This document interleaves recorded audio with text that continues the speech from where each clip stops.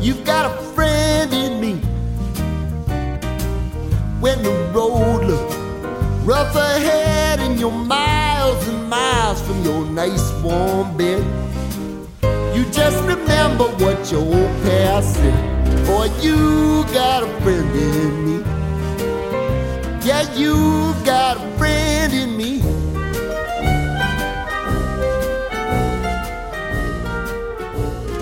Hello, and welcome back to The Rewind. I'm Josh, and this is a podcast where I watch a bunch of movies and talk about them with my friends. Today, we're starting another bit of a reboot series in anticipation of Lightyear coming out in about a month. I am joined by Pixar and animation correspondent Joe Morgan to talk about the Toy Story movies. Joe, I know you just got out of your plastic corrosion awareness meeting, so how are you doing? You know, Josh, I am psyched to talk about probably my favorite movie ever. So this is a big day for me.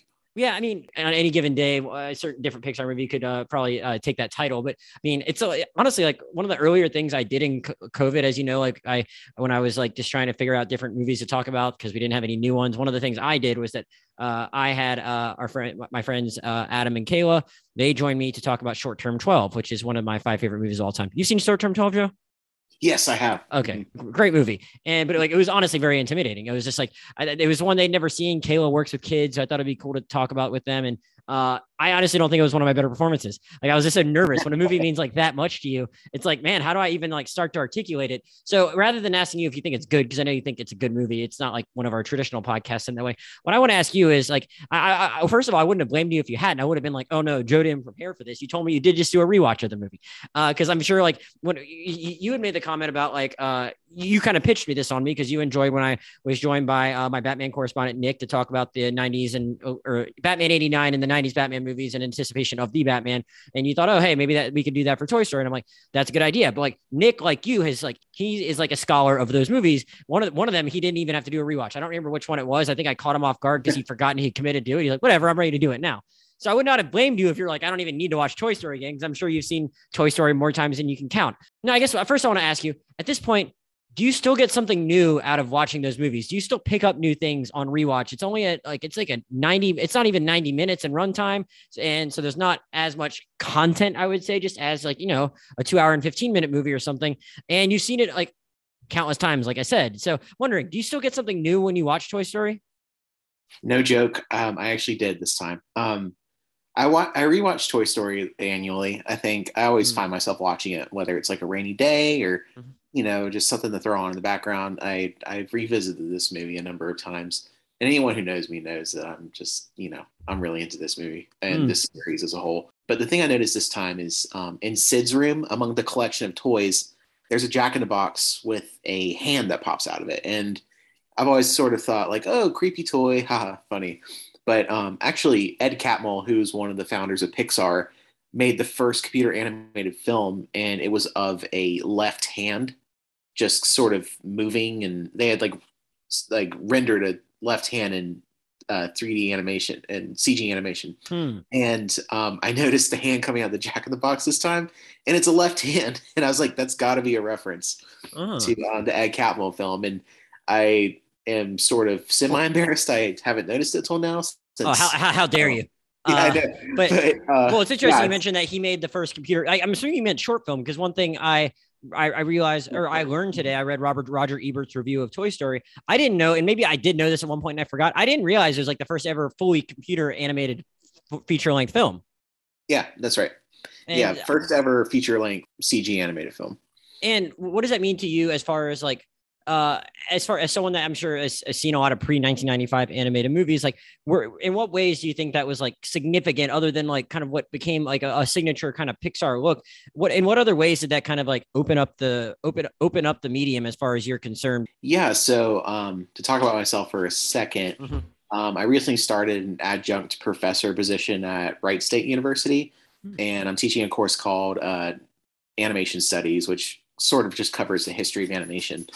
And basically leading up to Toy Story, just sort of one of the problems with computer animation is the computers weren't really powerful enough to render an entire feature-length film. So before Toy Story, computer animation was really just sort of for either short films like the Luxo Jr. with the lamp playing with the ball, or Disney Animation actually bought the Pixar image computer. So Pixar used to make this computer, and they would use it for specific things. So like at the end of The Little Mermaid, the rainbow that pops up, that's computer animated.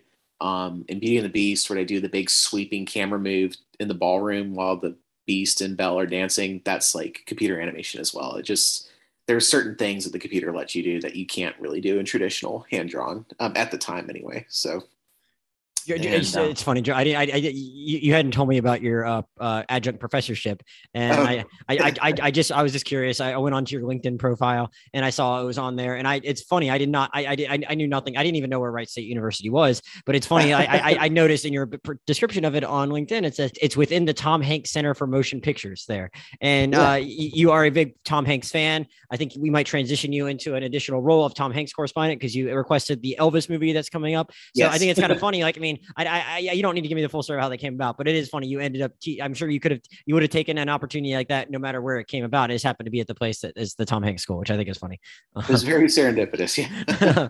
It's just interesting. The computer nature of it. I didn't know that. And one thing it was one of the things I noted in the very few notes I actually took on the movie was how technically Steve Jobs is a producer because like, you know, Apple at that point in time, Apple owned Pixar, correct? And I just think it's kind of funny that like that like it had that, but it's not like, as far as, I mean, it's not like it was like special. They weren't like using Apple computers in a specific way because they were Apple. It was just, I guess, the kind of processors more than anything. So it's interesting to hear you talk about that a little bit, you know? Oh yeah, absolutely. Because Pixar was originally owned by Lucasfilm, and Lucasfilm sold Pixar to Steve Jobs during his Apple exile, and then we're really getting in the weeds here. And Pixar and Toy Story actually helped Steve Jobs make his triumphant return to Apple. So, it just has a very funny origin story. I feel like at some point we're going to be like, there's going to be a TV show about like the origins of Pixar or whatever, or someone's going to still try and do like another like early Apple show, even though like they already have the multiple Steve Jobs movies. You know, it's just going to happen with the way all these real life TV shows are going on right now. But I want to ask you about Toy Story. I mean, you talked about, I started out by asking you, you know, just like, and I didn't even do like a freaking plot description because everyone knows Toy Story. That's not to say it doesn't warrant a conversation, but I didn't need to give a basic plot description. Everyone knows that. But I am wondering though, as you get older and you've watched it and you've become more experienced in the field of animation writing, just overall, like, aside from just like maybe visual details that you pick up on, is there something about it as you kind of became more experienced in your field that you like particularly appreciate about like the storytelling in it? Because I'll tell you, like, the one thing that like I think impressed me the most, because like, you know, I think obviously, I mean, it's not even just the fact that like, you know, the song most people associate it with, like You Got a Friend in Me. Like, there's obviously something. It's obviously to some extent a movie about friendship, but like I don't even know if I would necessarily call this version of Toy Story that on my rewatch, it wasn't even something that like jumped out to me like, oh, this is really a deep movie about friendship. Like, yeah, like Woody and Buzz maybe end the place in a better spot than they began it. But like, I would say like the next three movies are probably like even more about friendship, in that like Woody, you can clearly see that at that point that exists with Woody and Buzz, whereas here they're you know, at odds for a lot of the movie. So and I don't even know if that much of the movie is about them learning to become friends. I'd honestly forgotten. I think I did rewatch Toy Story before we did the Toy Story 4 pod back in 2019, but I'd forgotten that like Woody straight up tries to murder Buzz. Like, I think I haven't seen it as much as you. I straight up forgot about that. So it's like so much of this runtime is about him being like, oh shit, I'm about to be outed for being a murderer, not like him building a friendship. Like I just, the plot didn't stick with me. So, I mean, it's like, I kind of came out of this viewing being like, all right, it's not necessarily like, emphasizing a lot of themes of friendship in the same way that I think the later films do an obviously really good job of. I just think it's an incredible feat in world building. And first and foremost, so I'm wondering, what do you like kind of find yourself respecting the most when you now go back and watch this from a writing perspective? Well, I have to correct the record real quick. Woody doesn't try to murder Buzz. Woody tries to knock Buzz behind a desk. But I do think this is one of the weak points of the film. Because I think if you're like, I think it's not quite clear exactly what he wants to do, because you get that one shot of him looking where the 8 ball is falling behind the desk and he goes, oh, I can knock Buzz back there. But I feel like, you know, that's like one of the most missed things in it. Because yeah, like, you know, for a long time, especially as a kid, I was like, oh, he was trying to knock Buzz out the window. And only after watching it for like the I don't know. I mean, yeah, no, I guess I did kind of I kind of slandered him there a little bit. But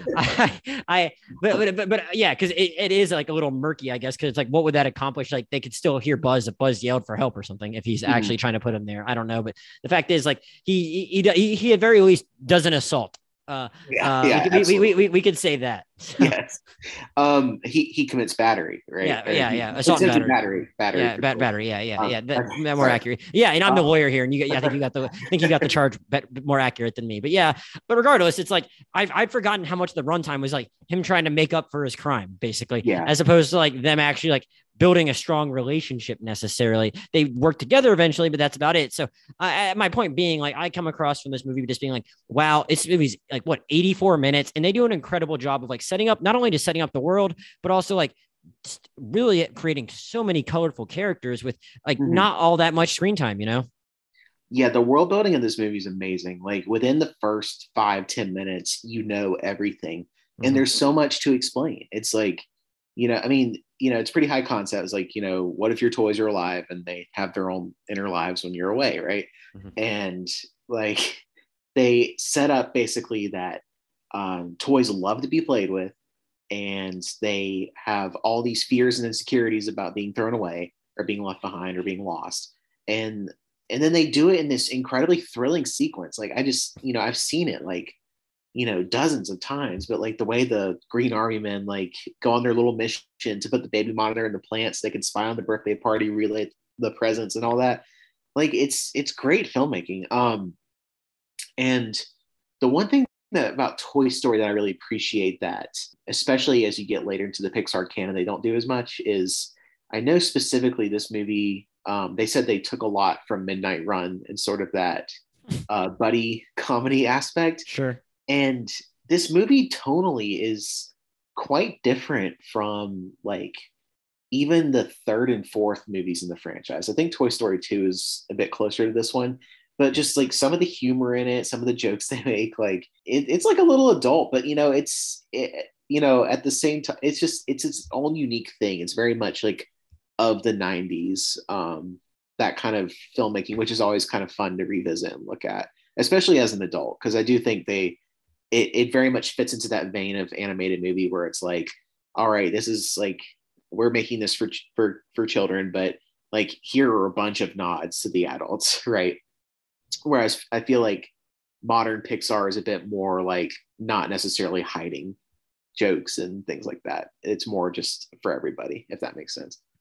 Yeah, man, I can't comment as well. I realized just now, I forgot. I went back and looked at my letterbox. I did not watch Toy Story 2. I thought I had redone a rewatch of all of them in advance of when we did the Toy Story 4 podcast. And for some reason, I didn't watch Toy Story 2. It's definitely the one I've seen the least. Because I do think I feel like I've watched Toy Story 3 at least once since I've lived here. So harder for me to kind of comment on the tone as it kind of like went throughout. But like, I mean, I think all of them have like, all of them are really impressive in that in how they balance tone for a kid's movie, just like they all have like legitimately laugh out loud moments, and they all have like genuinely touching moments. I think they're just an impressive feat in that like they're able to like hit that range of emotion while still like very clearly being something that like kids can appreciate. Whereas like I hate to keep shitting on it, but I didn't think Soul was really a movie for kids.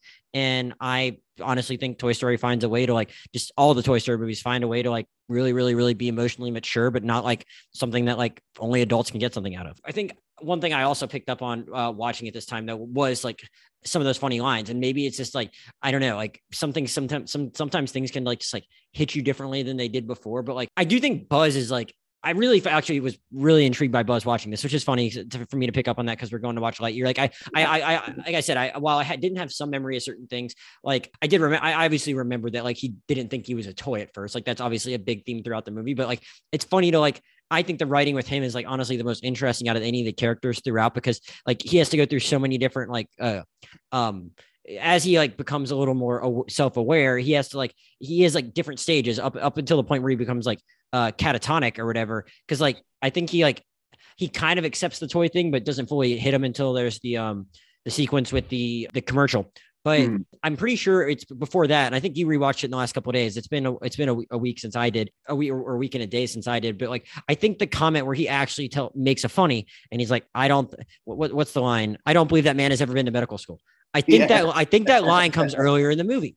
And it's just like a really impressive, like bit. Honestly, more, I guess, I think Tim Allen gets almost as much credit for that as any of the writers. Cause I think a lot of that is in the delivery, but like, it does show that character is at a different point, even before he straight up loses it. And it's just, I think it's like a really impressive example of like having to pull that character off to get him from where he is, like at the beginning of this movie, to where he is, like basically in the series going forward. It's like truly impressive that they found like a way to like put him through that emotional ringer, but also like find legitimately like actually kind of like sharp, funny comments from him when he's portrayed as such a Luddite at first, you know? Mm-hmm. Yeah, I mean, it really makes it work in just such a beautiful way. Like, I mean, I'm going like watching this movie again. You know, it's remarkable to me how like nothing is wasted. Like, there's no like wasted or dead period of the movie. And I really think Buzz's delusion and Buzz's like coming to grips with what he really is really sells that. Because like there's a scene where he just stands there and watches a TV and then like aimlessly wanders into a hallway. And that's like significant screen time in a short movie that, you know, was made for kids. And you're just compelled by it the whole time because he's just going through this absolute existential crisis up to the point where he climbs. Well, I think it's interesting you zeroed in on that part of it. I mean, we can get back to the earlier part of it, but like, man, I think we kind of said what we kind of felt the need to said the most important thing, and that they just do an incredible job of like building that world in the first 20 minutes of the movie. And I also particularly enjoy the baby monitor scene too. And like all that stuff is really good. But like, I remember that stuff as being really good. I remember kind of as I grew up, and I mean, I had some awareness.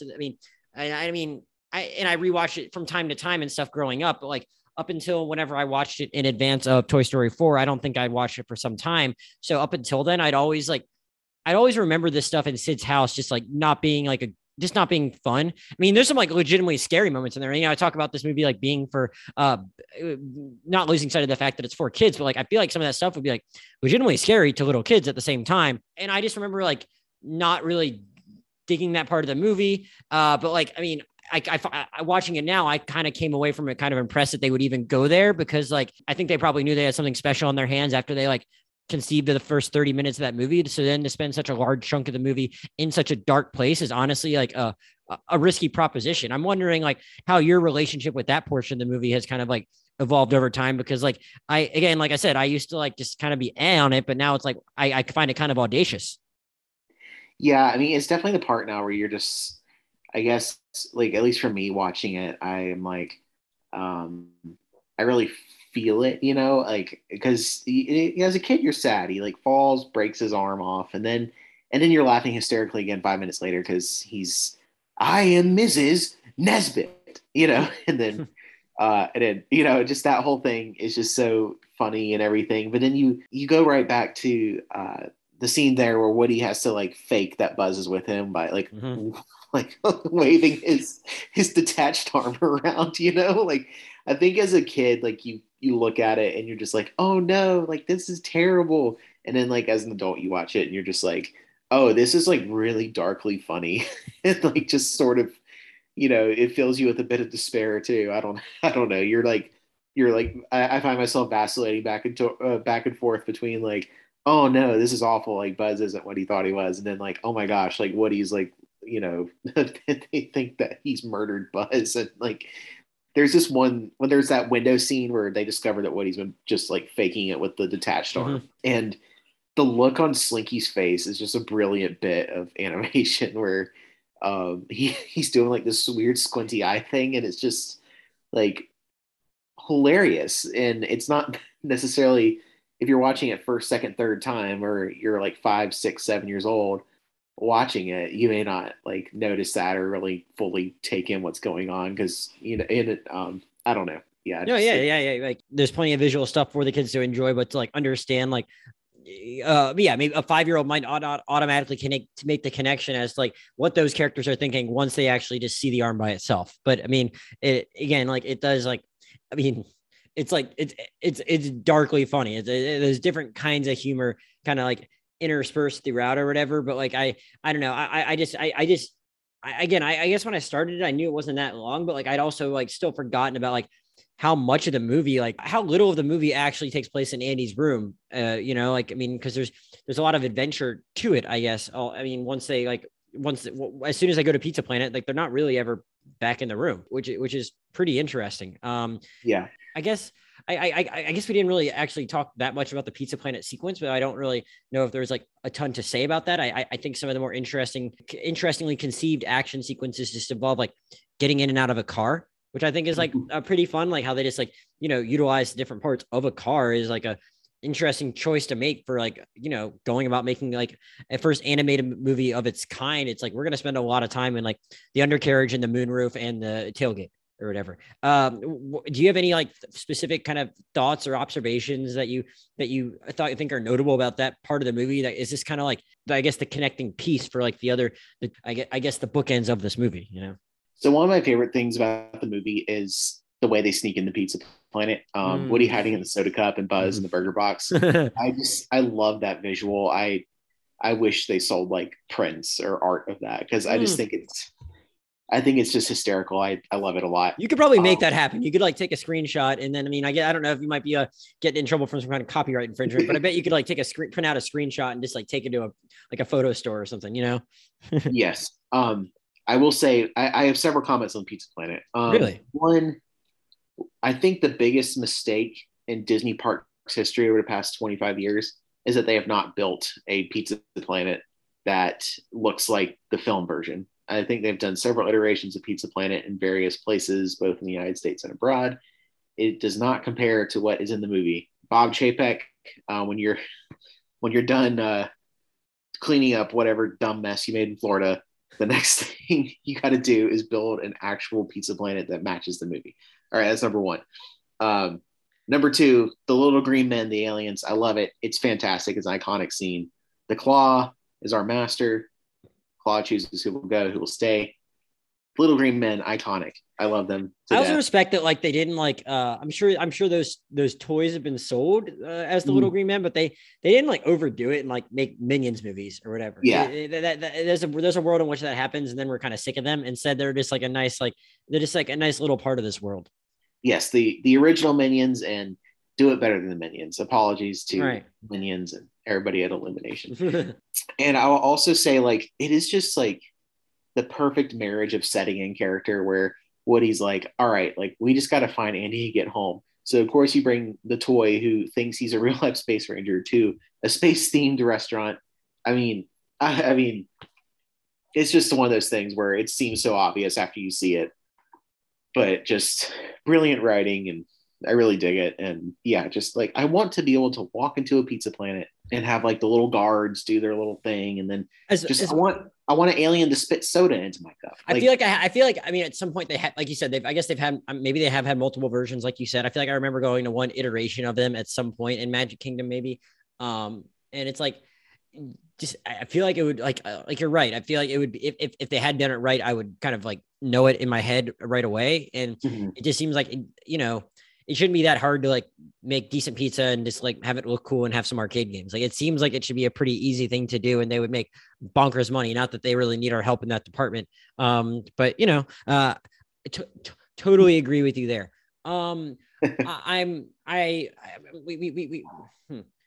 Is there, I guess the next place I want to ask before maybe we'll talk about the end of the movie at the end of this. I'm curious. We didn't really talk about much besides we made a couple passing references to the other characters, and but besides Woody and Buzz, we didn't talk about anyone yet. I mean, I'd say different characters get accentuated in the later movies to different extents, but like, is there anyone who like is like are there any of the other supporting toys that are like personal favorites of yours, specifically in this movie, for the impressions any of them make in their limited screen time?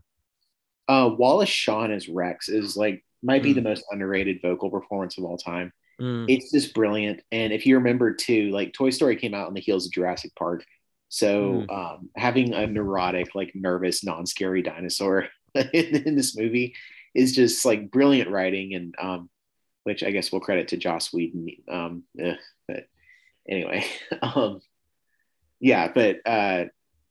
no, I mean, Rex is amazing. And then, Don Rickles as Mr. Potato Head, iconic. He's pretty fantastic. Annie Potts doesn't have much to do as Bo Peep, but she's really awesome. I'm sure we'll talk about her more when we revisit Toy Story 4.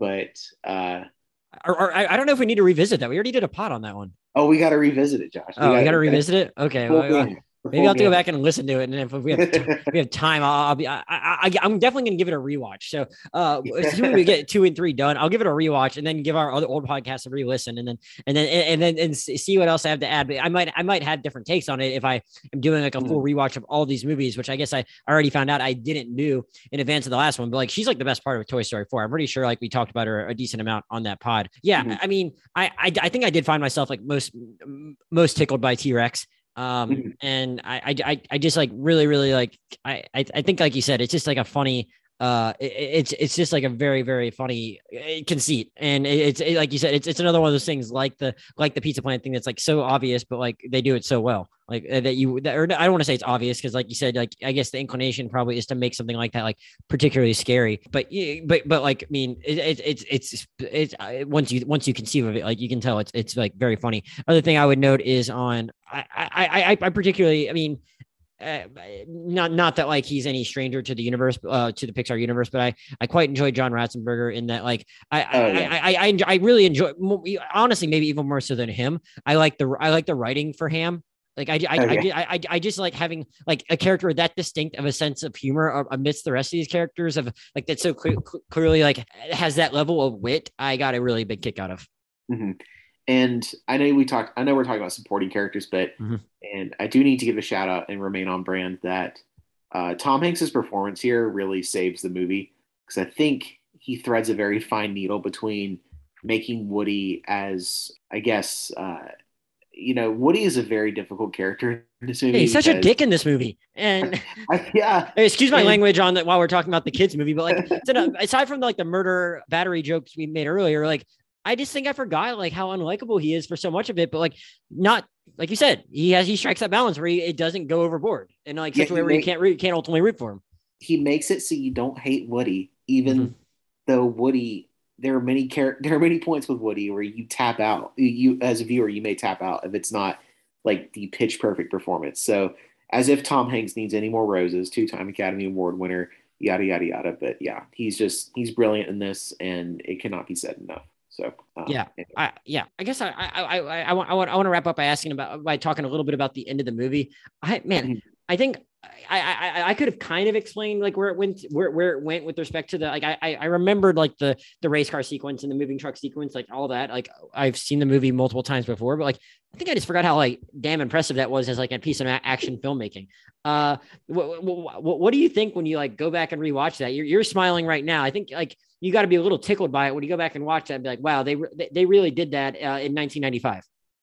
It is one of the greatest car chase scenes in movie history. Like, I don't say that hyperbolically. It truly is. Like, yeah, I saw a couple people give me a little bit of crap. I know you said you recently saw the Batman, I think, you got around to it a little later. Yeah. But like, I tell people like, look, I actually didn't like the car chase in that movie. Like, it's like it's all close-ups. It's like, you don't really actually get to appreciate like everything these vehicles are doing. I guess they're trying to just convey a lot through the emotions on their faces, but it's like, damn, in 1995, Toy Story did a better car chase than the Batman. It's like you said, like maybe like probably just like one of the most like underrated car chases in cinema history, I bet. It's just like Woody is holding on for dear life to the ribbon attached to the moving truck's door, which helps you close it. And he's got like a dog biting his boot and pulling him off of it. I mean, like, it's just, you got Slinky Dog. I mean, the Slinky Dog stretch, like, I mean, when you read the screenwriting books and stuff, there's always like that promise of the premise stuff. And it's like, when you're using a Slinky Dog stretch to the full maximum to extend a car chase, like that is like very promise of the premise when talking about like an action adventure movie starring toys. Like it is just, gosh, I could just talk about this all day. I hope anybody who's listening has seen this before, obviously, but like, there's that one part where it's like, you can spoil a Toy Story, George. You can spoil Toy Story. It's okay. Yeah. It's like Slinky's fully extended screaming in agony. And then we cut to inside the car and the baby's listening to Hakuna Matata and just watching like Slinky just be like stretched to the edge of his life. It's just very hilarious and like heart pounding action. And it's fantastic. This and Speed coming out so close together. I think Hollywood got spoiled by intense car stuff. So. Well, yeah, and I mean, I guess it's kind of unrelated to the actual chase itself, which again I think is awesome. I just don't really, I mean, I don't really have that much other thoughtful stuff to say to it, other than like again, like it's just so precise and detailed and suspenseful and incredibly, just incredibly fun and also like I mean, I like how like I mean, it's funny how the match. I like how it was like that kind of fake out with the match or whatever. It's kind of interesting in that like when he kind of like has it when he pockets it or whatever.